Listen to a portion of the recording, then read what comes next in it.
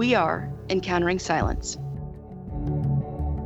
Encountering Silence is made possible by the generous support of listeners like you.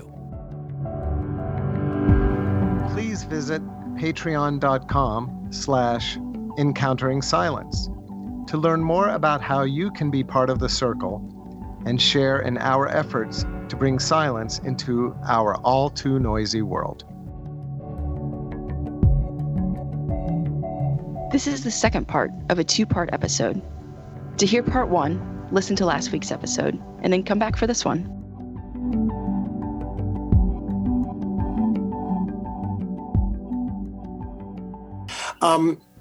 Just to share with you a little bit of my experience, I found the whole thing very humbling because I've always been an advocate for silence and stillness and solitude. And then I realized that I always was advocating for that from a privileged position because I could choose to be solitary or not. I could choose to be silent or not. And to have that choice being taken away really kind of shifted how I experienced my own contemplative practice. And I can tell you, even the Trappists are feeling the burn. The ones that I'm in relationship with, because their guest houses are all closed as well. Maybe during World War II that might have happened some, but it's so unusual for these communities not to have guests, and it is a burden for them. So backtracking a little bit into humor for just a second, I loved in the National Catholic Reporter article that, well, and also I hope this is a truth, that you said, I provide myself with enough chocolate to keep going. Oh, of course. Nature's perfect food. That's right. That's right. Kathleen, I'm curious, which of your books was the most difficult to write and which was the easiest? In a way, the easiest was Dakota, even though it took 8 years, because the subject was right there. There were all these, and actually the Cloister Walk too, it had all these stories I wanted to tell. I knew I wanted to tell, and so I was just propelled writing both of those books. Those are the first two, because with stories about the Dakotas that nobody knows, nobody goes there, or they go to the Black Hills and they're driving there, they think, my God, there's nothing out here. If they venture into North Dakota, it's even worse. They don't have any mountains. And, so I just knew I want to introduce people here and what's going on here to people. And with the Benedictines too, these people are really interesting and nobody knows about them. So there was that impulse to do it. And by far, there's not a question, the most difficult book was Acedia, because it is a difficult subject. I went through some of the most difficult experiences in my life while I was writing it. And I'll never forget when I was talking to an Episcopal nun, actually, when I told her I was writing a book about acedia. This was early on in the process. She said, well, you've taken on the devil himself. And now that I've finished that book, I know exactly what she meant. She was absolutely right about that. And the crazy thing is that her comment didn't stop me. I just kept going with it, but it was extremely difficult. And I would have things that would happen, like a family, my dad died, my husband died. I would be shut down for over a month. I couldn't write a postcard. I was completely shut down. And it's the most hardest thing in the world is to start up again. Okay, I have all this junk. What am I going to do with it? All these pages. What am I going to do with it? Up again and just keep going. And it strikes me as it's either I'm either the most stubborn person on the planet or it's a miracle that I was able to finish that book. So those are, because I didn't have all these stories that I wanted to tell that I have to share with people. It's more like, this is an important subject. How can I make it relevant to people? And it was just a more difficult thing to tackle, the devil. Yeah. No small feat. What would you say is your first love in terms of poetry or writing autobiographically? Well, poetry, because that's where I first started. And I've had periods in my life when it's come very easily. I've had periods like right now when it's coming very slowly. I have been building up over the past 5 or 6 years a little body of poems, and I look back at them and I revise them. And so that's a constant in my life. And I hope it always will be, because that's one of the wonderful things about poetry and writing in general. You can keep going until you drop dead. I mean, people in their 90s, I remember talking to poets in their 90s Stanley Kunitz and John Hall Wheelock years ago in New York City, and they're in their 90s and they're still talking about writing their new poems. So that's one of the more positive things about it. So in your book, Acedia and Me, you have this quote, "But hope has an astonishing resilience and strength. Its very persistence in our hearts indicates that it is not a tonic for wishful thinkers, but the ground on which realists stand." So I'm thinking about our joking around and the perfect food, chocolate. Besides that, what is your hope in this time? Well, I hope you can use the time well and foster a deepened relationship with their communities, their church communities, their families, the monastic communities. Maybe someone that you can't stand turns out to be a pretty cool person, and you go, oh, okay, But hope to be able to use this time, not to fret about it, not to be so anxious that you can't do that, and come out of it realizing that things have changed and maybe we aren't going to go back exactly the way it was. That might be very helpful too. In Hawaii, that's a very hot topic now, because last year we had over 10 million visitors, and now we're realizing what damage that has done. There are thousands of rental cars in our stadium parking lot now that we're clogging the streets with traffic. The wildlife, the whales are able to have it's just in the paper today, because this is when the humpback whales, they breed and give birth here in the waters, and they're able to do it free from all the little whale watching boats that are really invading their lives at a very critical time. Certain areas that locals really love but have stopped even using because of the influx of tourists, are open now. You can go walk there. So there are all these things we're really starting to think, well, do we really want to go back to the way it was? And that's one example, but I think there's I'm hoping people will come out of this with more of that holistic knowledge and thinking, well, maybe this change, there's something here that is for the better and I can stay with it. I mean, for myself, this one's very simple example. Even though my gym will reopen and I'll be able to go and do cardio and all these fun things that people my age need to do, to keep going. But I'm planning to keep walking every morning, early in the morning, because that has been just such a blessing. And I never take music to listen to at the gym or on my walk. I just listen to what's going on in here, try to notice what's, the birds, like I say, the bird song and anything else out there. But I'm hoping that I'll keep up with that after this is over, because it's been so valuable. With the vast difference of landscape where you write in Dakota and now you being in Hawaii, I'm wondering if you have a similar feeling. In Dakota, you write, "A person is forced inward by the spareness of what is outward and visible in this land and sky. The beauty of the plains is like that of an icon." I love that phrase. "What seems stern and almost empty is merely open, a door into simple and holy state." Well, thank you. Yeah, and I think if I were there, I'd be walking again, taking morning walks like I usually did. I found out that the nursing home there that little town is under strict lockdown. They've been, even though they haven't had a lot of cases, they have had some deaths in South Dakota, that they are taking precautions. And some businesses are still open, but social gatherings, big gatherings aren't happening. And so they are taking it more seriously than actually I thought they would. But then one of the humorous things that came this week, in fact, I was just talking to someone this morning from South Dakota, from that town, and he hadn't seen it, but I said it was just a picture of one, like it could be one of the highways around Lemon. There's one car in the road and this long distance. They said, people in the Dakotas have been practicing social distancing for a very long time. And so there is some of that, that they're, especially people who live out on a ranch that's 45 miles from town, they're pretty good at this stuff. And but I love my neighborhood. And I'm getting to know my neighborhood. That's one of the benefits of walking. I notice little gardens that I've never seen before. I go down streets I've never walked down before. I'm learning a lot about my neighborhood that I never knew before.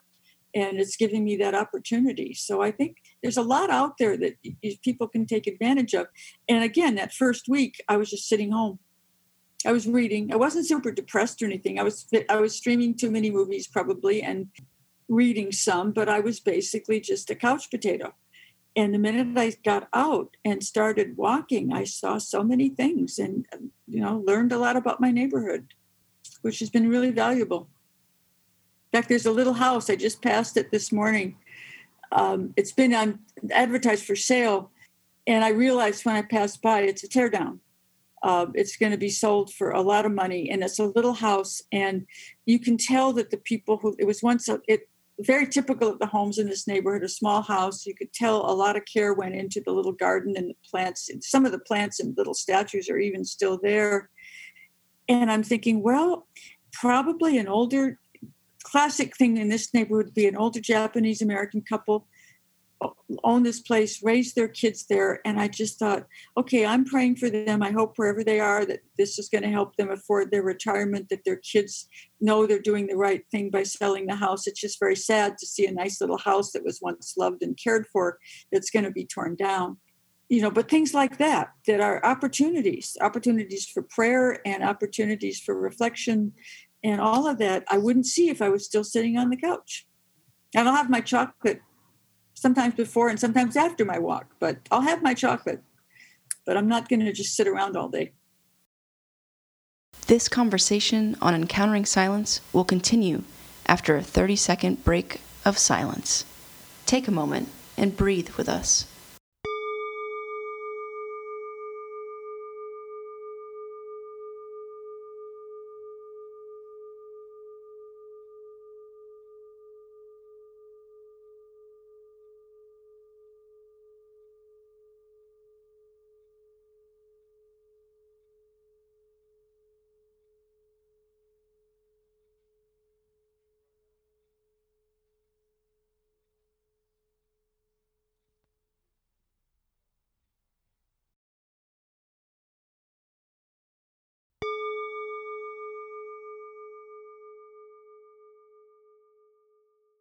This may be a little bit of an off-the-wall question, but it's just something that's on my mind, and I'm just going to throw it out. Kevin and Cassidy, feel free to jump in as well.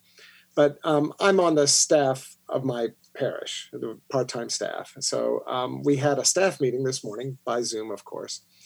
And the priest who's the pastor, again, he's a Jesuit, he was talking about how they are investing in streaming equipment because his thinking now is that live streaming at the parish level is here to stay. So, it's not just something they're going to do to get us through the gap, through the pause, as our friend and recent guest Patrick Shen described it.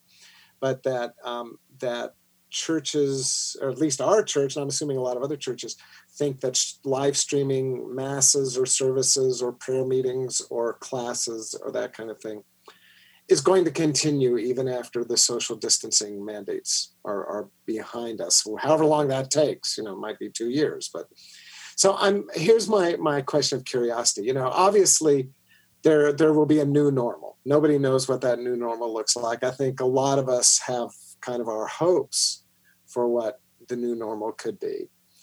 But I'm curious as to what thoughts would you want to say, speaking as a poet, as a writer, as a contemplative, about this new kind of normal in terms of using streaming services, using Zoom and WebEx and GoToMeetings and all that. Is this a good thing or is this a bad thing in balance? And what would your hope be for how we stay connected this way in the future? Well, I think from what I've seen, like my church services on Zoom, there's a lot to be desired. I mean, it works okay. It's wonderful to see people's faces. but we're not being very creative with it. Like, we're not encouraging people to stay on and have a conversation afterwards. And it's partly just pastoral ministry that needs to be more creative. And I think if the more creative we can be with any technology, the better. I think Vimeo, there's a church, Episcopal church in Providence. And I worked at Providence College for a year, and I got to know this wonderful church. They do a service on Vimeo that's just marvelous, because they have different people from the congregation at home reading the scriptures. So there's a lot of planning that goes into this. And sometimes it's youth from the church, sometimes it's an older person. But so when you turn on the Sunday service, you get a whole bunch of different people, and you might have a choir member singing at home. Sometimes they'll have a couple of choir members in the church itself, so you get to see this beautiful church. And they certainly use the organ. The organist is there in the church. He can be by himself. He can perform. So you get some music, you get things. And then, of course, you get a homily, sometimes from a lay person, sometimes from the priest.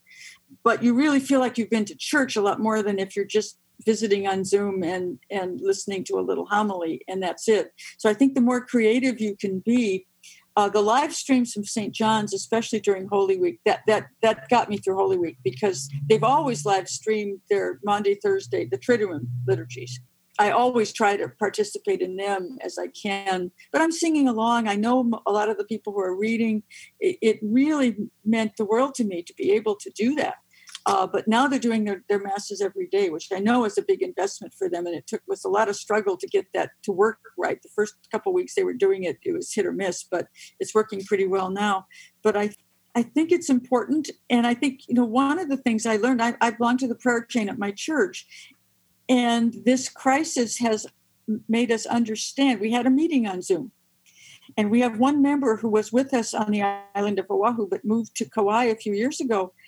And we realized that if meeting on Zoom, she could join us for the first time, because she's been in touch with us by email. And then our priest said, well, you can do this from the parish house. The next time you're meeting in the parish house, once this is over, you can still connect with her on Zoom, so she can still come to all the meetings. That had never occurred to us. And now it did. So I think there's some things like that might be very helpful in the future, but I think it's going to take people being creative, because I really don't like the worship that my church is doing on Zoom all that much. The main thing is to see people's faces and hear their voices. And we've been very good. We've had a couple of elderly people who've been one lady was finally able to connect. We could see her. Another lady connected by phone for the first time yesterday. So that's really important. But I do think we're going to have to learn to be very creative about how we work with people and have church services, because church is not a spectator sport, so it's tricky. But we'll see. I think it's going to be a challenge for all of us. Circling back to some of the things we were discussing regarding mental health, the accessibility of offering church online continually through live stream in some manner, I think is really beneficial. And speaking for myself in terms of mental health, I also recognize that sometimes I might do that because it might be easier, whereas I might actually need to be going and physically passing the peace. Whereas, there's days, sure, where it's just more comfortable to stay home. And there's days where, I think accessibility would really matter to people that maybe are agoraphobic or just, can't make it out of bed because of chronic illness or chronic pain. And one of the things this whole thing has exposed, there's, a lot of our weaknesses in our society have been exposed with this medical care, number of things. But the people who have no internet access, it's huge. And even, our parish has a very wide mix of incomes. We've got some very wealthy people and some working class people, which is one of the good things about it. But there's this one guy, I used to see him all the time on the bus in my neighborhood, because he obviously was riding back. I was usually riding back and forth to my gym. And he was usually, I think, riding back and forth from work. And then he started coming to church. And I said, I know you from the number 4 bus, and got to know him and everything. But I found out on Easter Sunday, he showed up. I was in the labyrinth, And he showed up and he said, there's no church today. And I said, no, I don't know how much access he even has to news. Because I said, we're not allowed to have big gatherings right now. And so I asked him if he had any computer access. He had none. And so I found out that he can call into the Zoom things. So I got the priest she said she'd already sent him the information, but I don't know if he knew quite what to do with it. So I called him and I said, you can phone into Zoom, but I said, if you want to come over to my place and, wear a mask, I have a mask if you don't have one, you can watch it on my computer. And he said I said, and he has my phone number now. It's not anybody I really know all that well or anything, but I thought, well, you have to do what you can for someone who has no access. I'm hoping that he will call in. But again, it's one of those things that we take this for granted that people have access and a lot of people don't. With online education too, there's been a lot of effort at schools providing meals for kids who otherwise wouldn't get them. Teachers going to homes to give people either mailing or giving all these materials for the kids to work on, because if they can't go online, how can they attend school? In fact, the state of Hawaii, the Department of Education is actually giving laptops to a lot of kids just to get them able to access and stuff.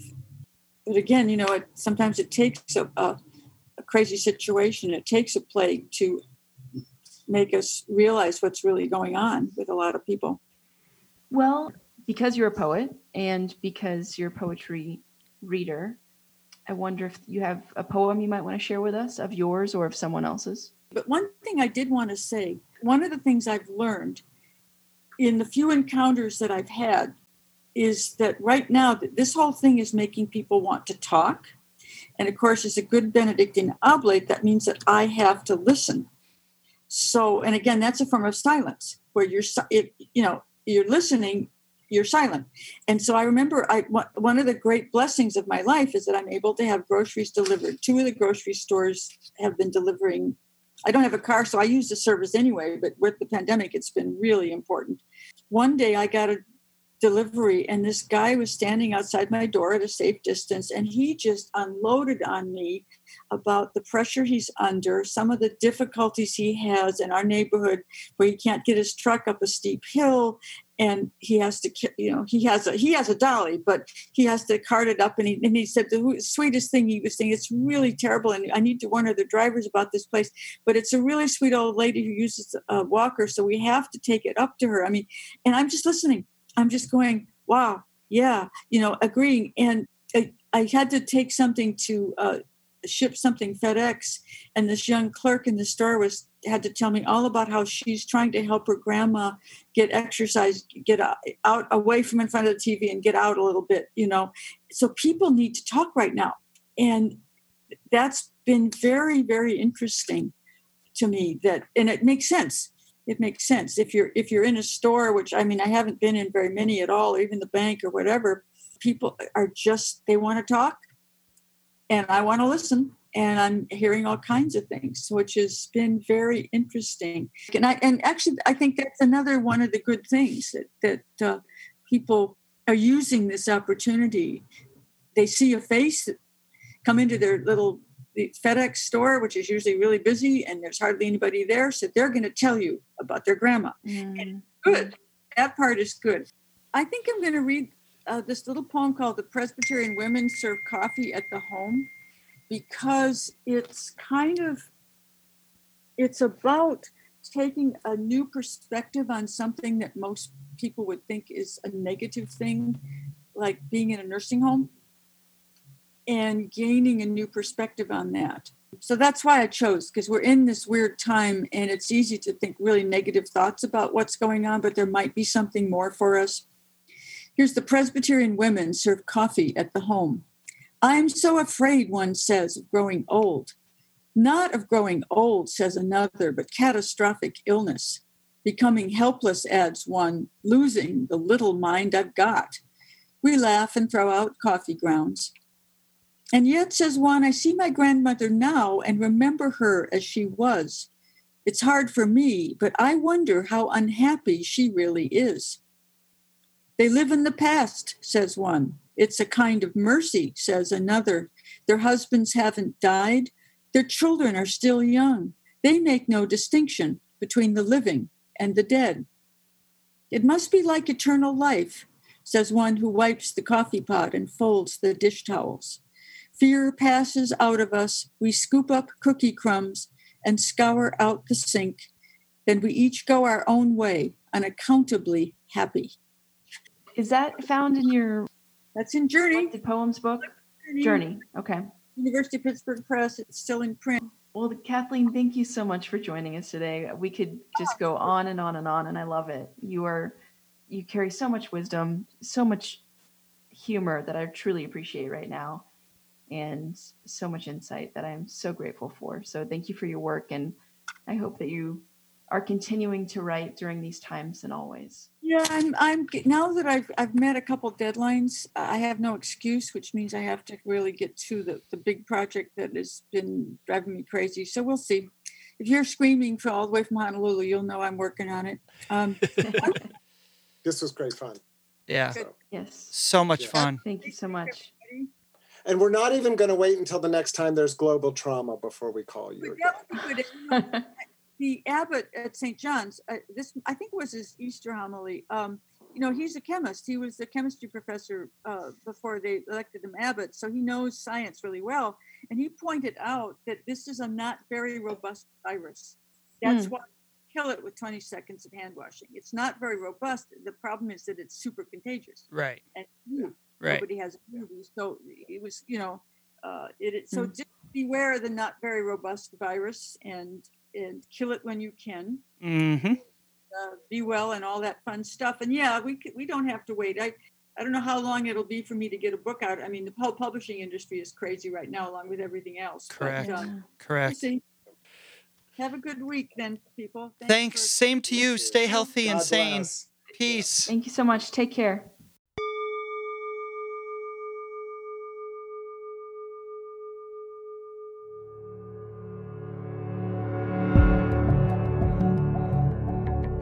We are Encountering Silence. I'm Cassidy Hall. To learn more about me, please visit CassidyHall.com. I'm Kevin Johnson. To find out more about my work, visit my website, kevinmichaeljohnson.com. I'm Carl McColman. My website is carlmccolman.com. Please visit the podcast website at encounteringsilence.com. There you can learn more about each of our episodes and find links to purchase books and other resources we discuss on the podcast. By making a purchase through our website, the podcast receives a small affiliate commission from Amazon.com. Also, to learn more about how you can be a part of our circle of supporters, visit patreon.com/encounteringsilence. This way you can share in our efforts to bring meaningful conversations about silence to our all too noisy world.